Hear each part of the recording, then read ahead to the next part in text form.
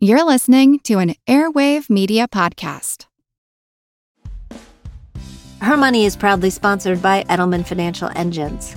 When life gives us a financial windfall, first comes gratitude, then comes financial planning, because being empowered with our money is everything.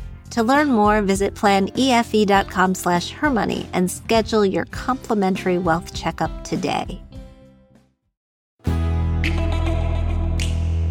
Hey everyone, I'm Jean Chatzky. Thank you so much for joining me today on Her Money. Have you ever really thought about why you are the way you are with money?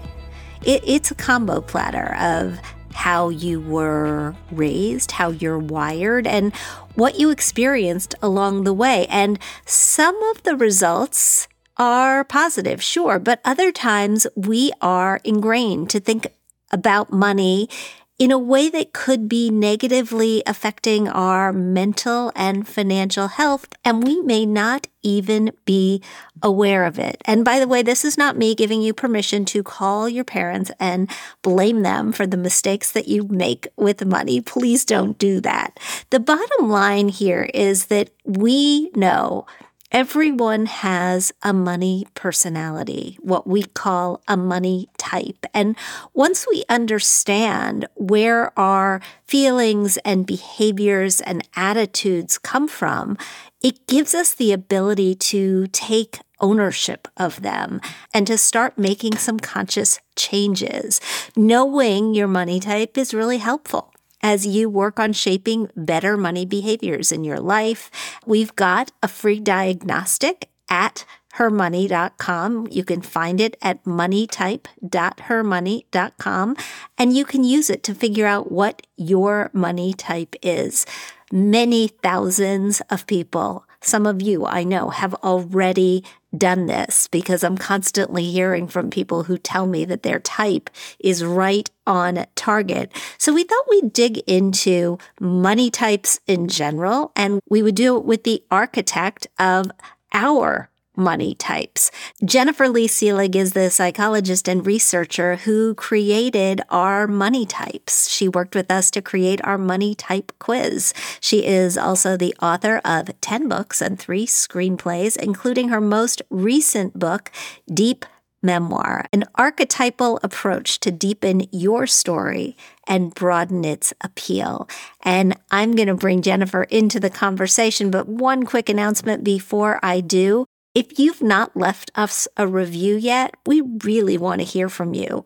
One of our listeners recently wrote, "I honestly don't know how I would manage my finances without Jean." Oh, that's so nice of you to say. Thanks for creating a space for women to learn about their finances together. Leave us a review on Apple Podcasts. You might just hear it on the next episode. Jennifer Leigh Selig, we are so excited to have you here. Thanks for being here. Thank you so much, Jean, for having me on the podcast. I'm just a huge fan of your show and of our collaboration over the years, and it's exciting to be able to talk to your community.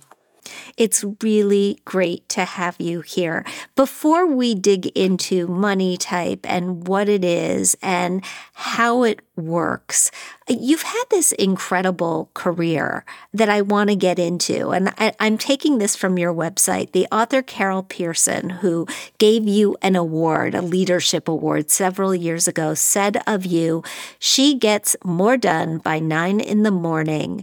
than most of us do all day." Tell us a little bit about your work and what you do all day. Thank you for that question.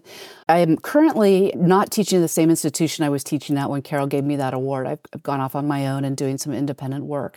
But I'm an academic. I spent 16 years teaching high school English and then another 12 years teaching depth psychology and archetypal studies at a small graduate institute in Santa Barbara, California.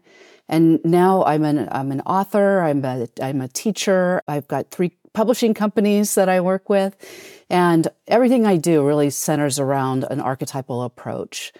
So I know we can talk about what that means. Yeah, that would be great. And I think a lot of people have heard of archetypes through the years, whether you are a fan of the 5 love languages, or if you've ever done a Cosmo quiz, which is kind of archetype light. What are archetypes? That's a great question. So I define archetypes really simply as they're universal, recognizable patterns in the psyche that cross culture and time periods. And so when we talk about, give you an example, we talk about archetypal roles, and we put the word "the" in front of archetypal roles. So it's the role of the hero, the archetype of the friend, the archetype of the caregiver, or the archetype of the teacher. And what a culture defines as a good teacher or a bad teacher or a hero or an anti-hero, that may be up for debate. So I remember, I don't know if you've been to Denmark, Jean, but I remember the first time I went there and I saw parents leaving their babies outside in their strollers, even in the dead of winter, while they went inside and ate in cafes or shopped. And of course, being an American, I judged them as terrible parents. How could you leave your kids outside like that? But they had very good reasons for doing so. And for them, that was good parenting. So I use this example to say that we all recognize what parenting is, but how we define a good parent or a bad parent is different based on culture and time periods. So what doesn't change is the fact that we are all really hardwired to recognize archetypes when we see them in action. And I use the word hardwired here on purpose. I think it's a really important word because if anyone who's ever read to small children or watched them watch a movie, you know that they're primed to recognize archetypes, right? So you don't have to tell them, okay, that's the hero or that's the love interest or that's the friend. They just get it. There's a lot of studies in neuropsychology that our brain is wired for story, and archetypes are really what build stories. The neurotypical brain is wired for pattern recognition from a very early age. So we recognize these patterns when we see them without being told.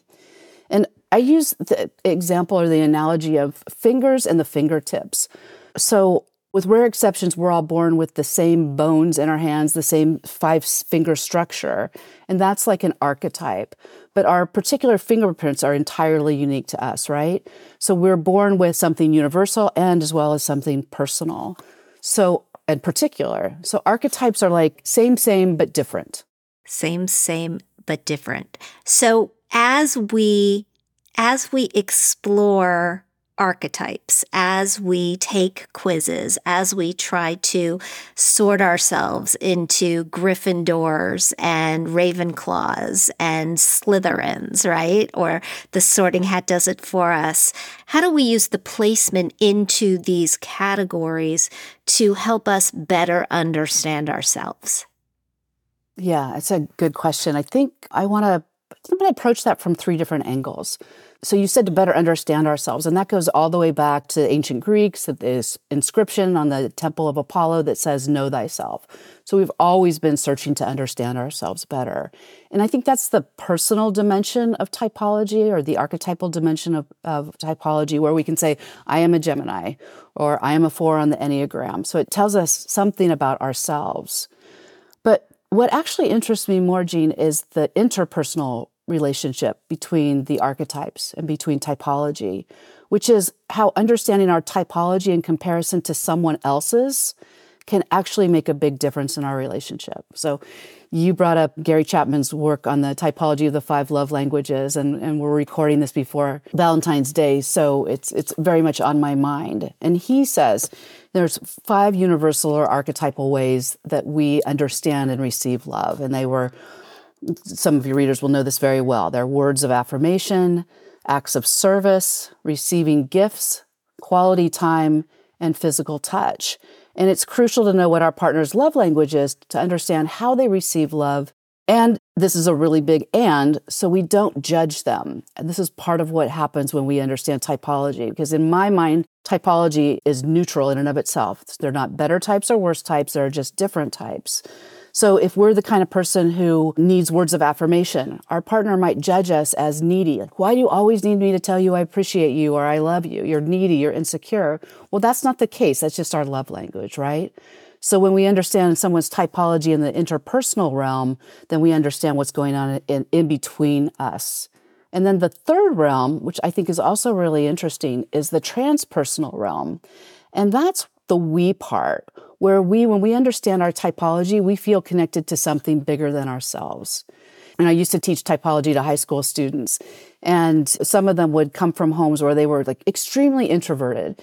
And all their family was extroverted, and they were judged by being shy, being antisocial, not fitting into the family. Why can't you just be the life of the party like the rest of us? But once they took the typology test, the Myers-Briggs test, and realized they were just an introvert, nothing wrong, just different from the family. And then they were connected to a larger group of humans across time and cultures who have been and who have always been introverts. So I think there's these three dimensions going on when we work with typology. And ultimately, I think it all comes down to connection. So when we understand our type, we feel connected to ourselves. When we understand someone else's type, we feel more connected to them.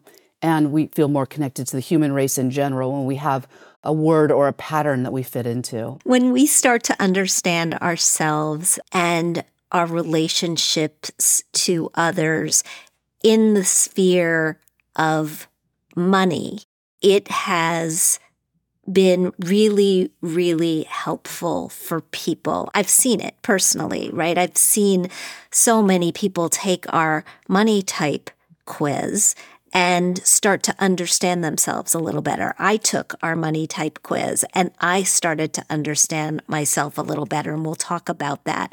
Why are archetypes helpful in the world of finance? Well, you know this world far better than I do, but I know that sex and money are two of the most common things people are arguing about in relationships. And so I think understanding the typology of money gives you a neutral language to talk to someone or talk with someone who has maybe a different typology than you, and to understand that, again, they're not wrong that they're this way. They're not wrong that they have these fears, these worries. They're not wrong that they have different values around money. It just is.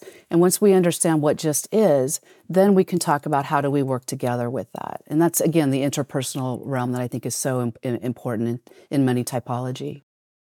Can you talk a little bit about developing MoneyType and coming up with the 5 archetypes? There are 5 money types. They are nurturers, connoisseurs, visionaries, producers, and independents. And what I think is so interesting is you don't have just one. Yes. The way that Jennifer designed this tool, you actually have a primary type, and then you have one or more secondary types. How did you figure this world out? Yeah, that's a good question. So I had to look it up, Gina. It was back in 2015 when I first started on this project. And the task was to create this archetypal assessment tool to help women understand their relationship with money better. And I had created an academic program in archetypal studies. I was chairing it at the time. So I'd said, I knew a lot about archetypes, but how the relationship between women and money was an area that I wasn't as familiar with and hadn't done a lot of thinking about. So I'm just a geeky researcher, so I just did a deep dive into all the literature that I could read about women and money. And then I also looked at other archetypal systems, or not even archetypal, because most of the systems were kind of more BuzzFeedy, superficial typologies to understand, your money type. So I looked at those, I looked at the gap in those, I looked at the inadequacies of those. And I was living at the time in a house that had a huge picture window from floor to ceiling. And I took Post-it notes with all my research and I put them on the window and I rearranged them until I found these 5 archetypes that really made sense, that encompassed all of the research. And then I set out to test that theory.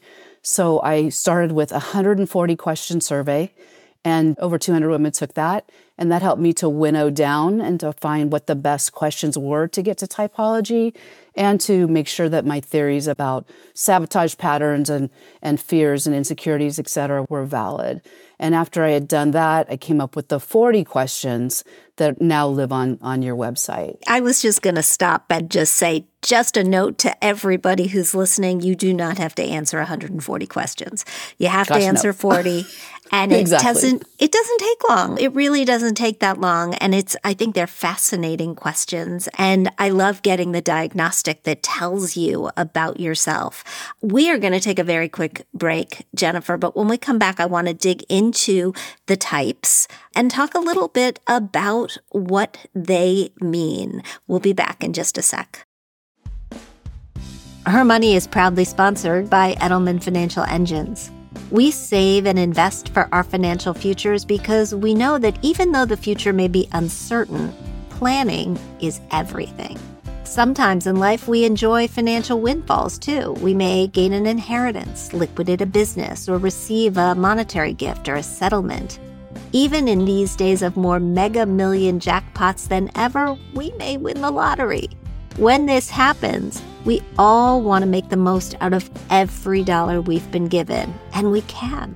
Learn more at planefe.com/hermoney and schedule your complimentary wealth checkup today. We're back with Jennifer Leigh Selig, the psychologist behind the MoneyType personality test. As I said, 5 different money types. Can we talk about each of them a little bit? And also, what are the factors that sort of play a role in why you are the money type that you turn out to be? Is it your current financial situation? Is it your family history? Is it your age? Or is it really a deeper sense of how you're wired? It's a big set of questions. So I think I'll just start by describing the types, and then we can circle back to those factors because those are really important. Before I do that, Jean, I just want to tell people that even though this work was commissioned for Her Money and it lives on your website, the archetypes themselves are gender neutral. So they're archetypes that fit anyone of any gender. If you identify as a woman, that's fine. If you don't, you can still take the survey, get your results. Women, you can have your partners take the survey, whether they're any gender, no gender at all. This is a gender neutral archetype test, and that was really important to me. No, I think that that's really, really useful as well. And I want to dig into how it can help us understand our partners a little bit better too. Let's go through the 5 types. Where do you want to start? You choose. I want to start with the visionary because I know, Jean, this must be a type that's strong for you, having created this whole community as well. And it's one of my top ones. I score 89% in it. I just redid the test yesterday to check my numbers. And so it's a high percentage of the visionary.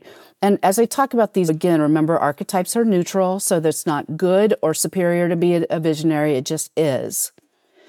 However, we're going to talk about how each type comes with their own strengths and weaknesses when it comes to money, and that's really important. So, Jean, you're so generous with this free assessment tool because there's nothing that's behind a paywall. So when you get your results, you can read about all of the types, even if it's not your primary or secondary type. So what you're going to see is the strengths and weaknesses.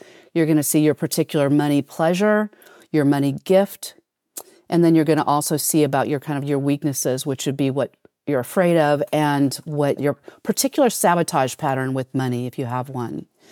So starting with the visionary is driven by passion and creativity, and they value money as a way of manifesting their dreams. That's kind of their gift or what they have to teach us. They put their money in service of a dream. And some visionaries, their dream is to make a lot of money, but for other visionaries, they're satisfied just to have enough money that they can actually fund their creative pursuits. And Jean, I was thinking since this episode is coming around Valentine's Day, I could suggest simple ways for each type to show love to each type of people in your life, if that would be fun. I love that. For the record, I am not primary visionary. I didn't think primary, but it's got to be up there, right? It's up there for me. It's a secondary. It's a strong secondary type for me. Okay. But yeah, how do we show love for the visionaries in our life? So with the visionary, it's important to show them that you believe in them and that you recognize their particular passion. And maybe you buy something that helps to support that. Or you can gift them with time to take something off their plate so they can follow their dreams. I love it. All right. So next. All right. So my primary type is producer. Yes. You want to go there next? That's what I was going to do next. Yep, of course. So producers are the most grounded, diligent, and consistent type when it comes to money. This is no surprise that this would be one of your top types or your top type. They're also the ones most likely to think about the future and have a retirement plan.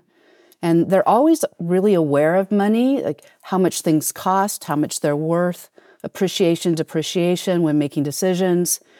And they like watching their money grow, but on the downside, they can be overly conservative with money. And this was something that I found. This is the most risk-adverse type, in part because money to them is safety and security. And so sometimes they want to hold on to it rather than investing it. And they can also be quite controlling about money on the downside there. And so the way to show love to a producer might be to buy them something that they really, really want, but they wouldn't spend money on themselves. And it's super important caveat here. Don't spend their money on it. Don't spend your joint money on it. Spend your own money to buy that for them.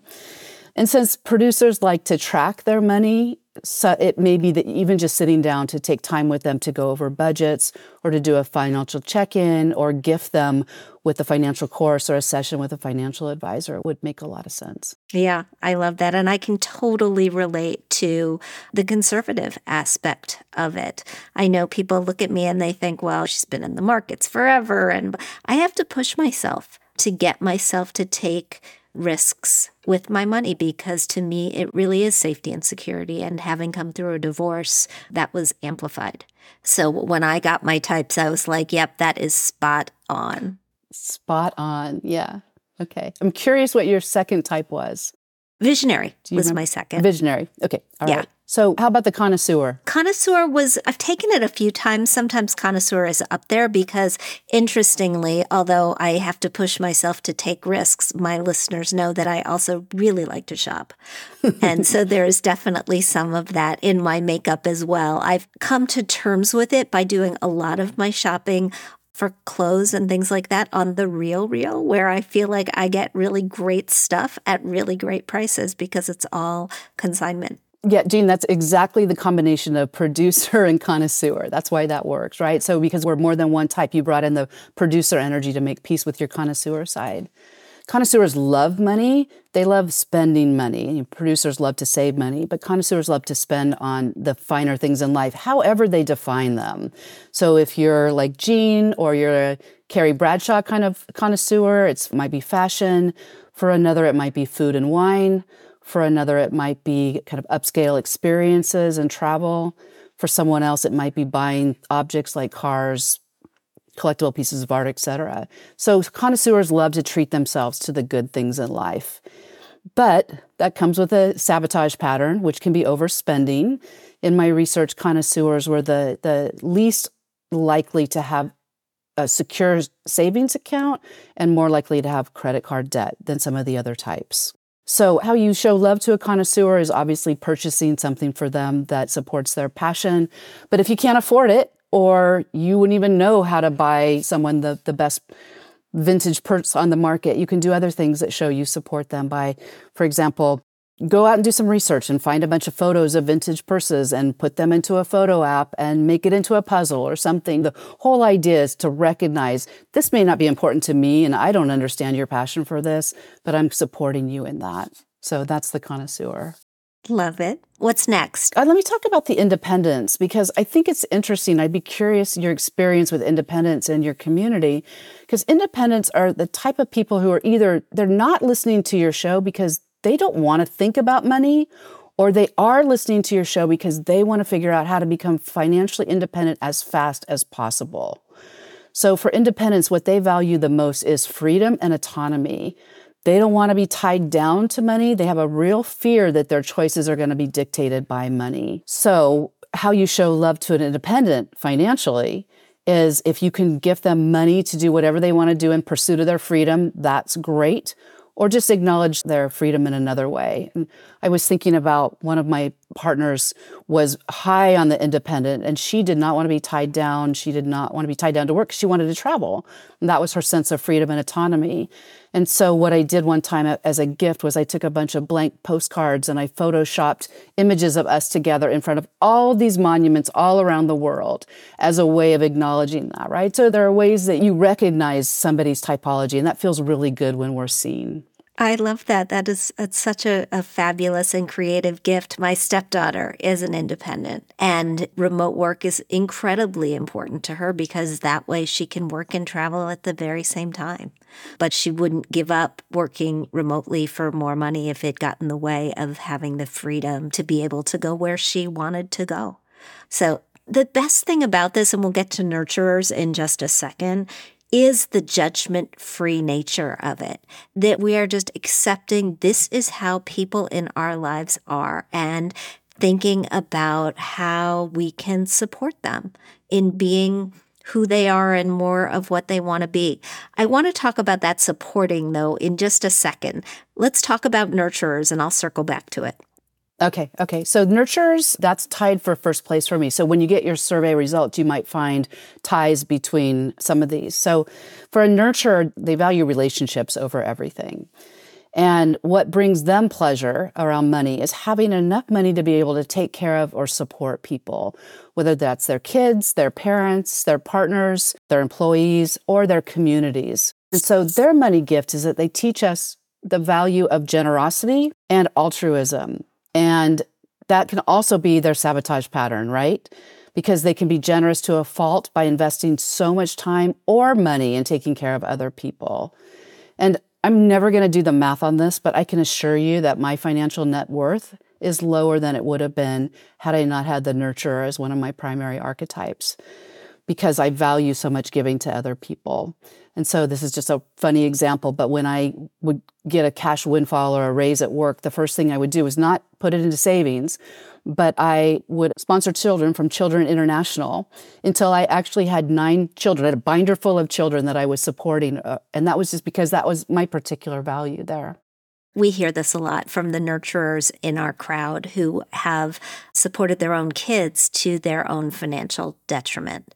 It's something that in these days of incredibly high home prices and student loan debt that seemingly won't go away is completely understandable.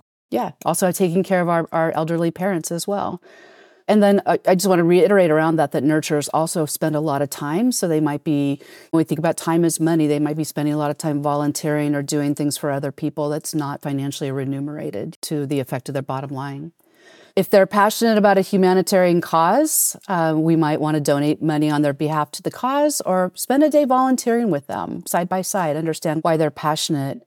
And then also because they tend to take care of others more than themselves, finding a way to nurture them by taking the kids off their hands for a day or for a weekend, or treating them to a spa day, saying with much appreciation for everything you do, here's some time for yourself. Thanks so much for laying all of that out for us. I think we're going to have a lot of people taking the MoneyType quiz. And here are 2 questions that I have just as follow-ups. The first is, we are not judging as far as these archetypes go. We are acknowledging this is how people are wired. Let's accept that. Let's move beyond it. But sometimes, and I'll just use myself as an example, sometimes the archetypes drive behaviors that are not good, that get in our way.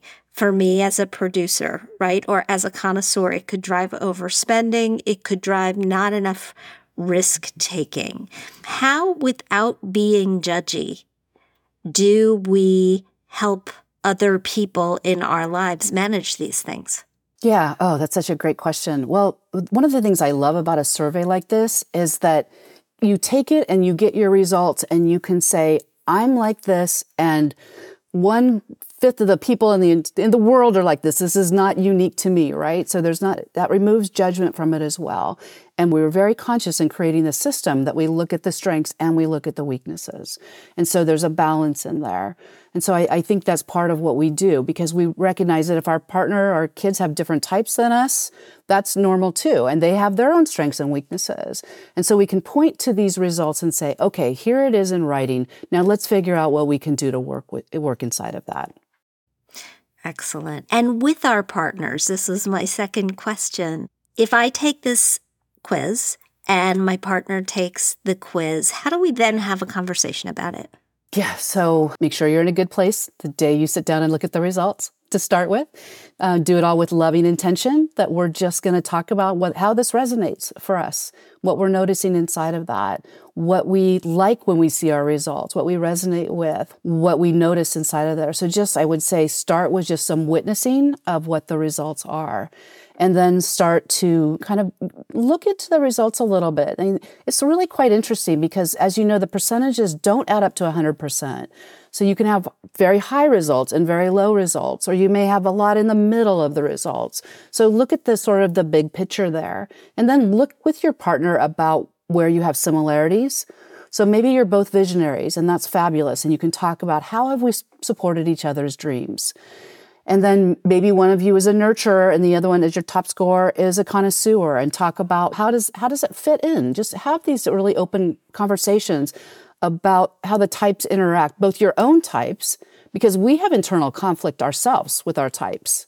So I know I tie at nurturer and a visionary, but I'm going to give into the nurturer when it comes down to it. If I have a choice about supporting someone in my life or following my passion, I'm most likely going to go towards following someone in my life and supporting someone in my life. And so I can say to my partner, hey, this is a tendency of mine.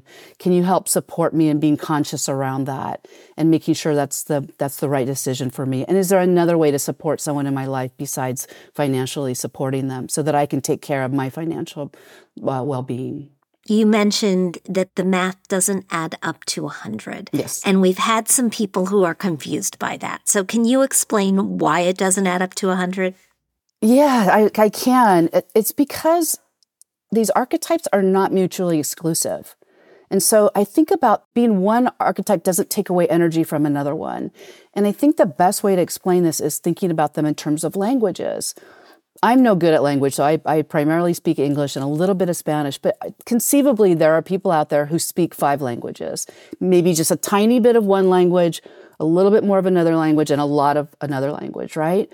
So say you speak Italian 15%, you've got 15% of the vocabulary, and you go on a trip to Italy and you dive back into it, and then you bump up to 30% Italian. That doesn't take away from your English speaking, right? So your English speaking can still be high as your Italian speaking goes up. So I would think of them in that sense, that they're just pockets of energy that you have available to you to use. Does that make sense? It makes total sense. I'm so excited to send our listeners out and to say, take it. Go to moneytype.hermoney.com. Take the quiz. Figure out what your money type is. Write us an email. Post it on social. Let's just have a conversation about who we are and what we've learned about ourselves and about our partners from this amazing conversation. Jennifer, thank you so much for doing the work. Where can I send my listeners to learn more about you and what you're up to these days? Great. Yeah, you can send your listeners to my website, Jennifer Leigh, Leigh, Selig, Selig.com. Thanks so much for joining me today on Her Money. And if you like what you hear, I hope you'll subscribe to our show at Apple Podcasts. Please leave us a review. We love hearing what you think. And by the way, so do the rest of our listeners. Have you heard? Our show is now on YouTube. If you subscribe, like, and hit the notification bell, you can stay updated on our latest episodes. We'd also like to thank our sponsor, Edelman Financial Engines. Her Money is produced by Haley Pascalidis. The show is mixed and mastered by CDM Sound Studios. Our music is provided by Video Helper, and our show comes to you through Megaphone. Check out our new podcast, How She Does It, hosted by Karen Feinerman, for intimate cocktail party-style conversations with today's most talented and powerful female leaders. This podcast is also part of the Airwave Media Podcast Network. You can find us and other shows like us at airwavemedia.com. Thanks for joining us, and we'll talk soon.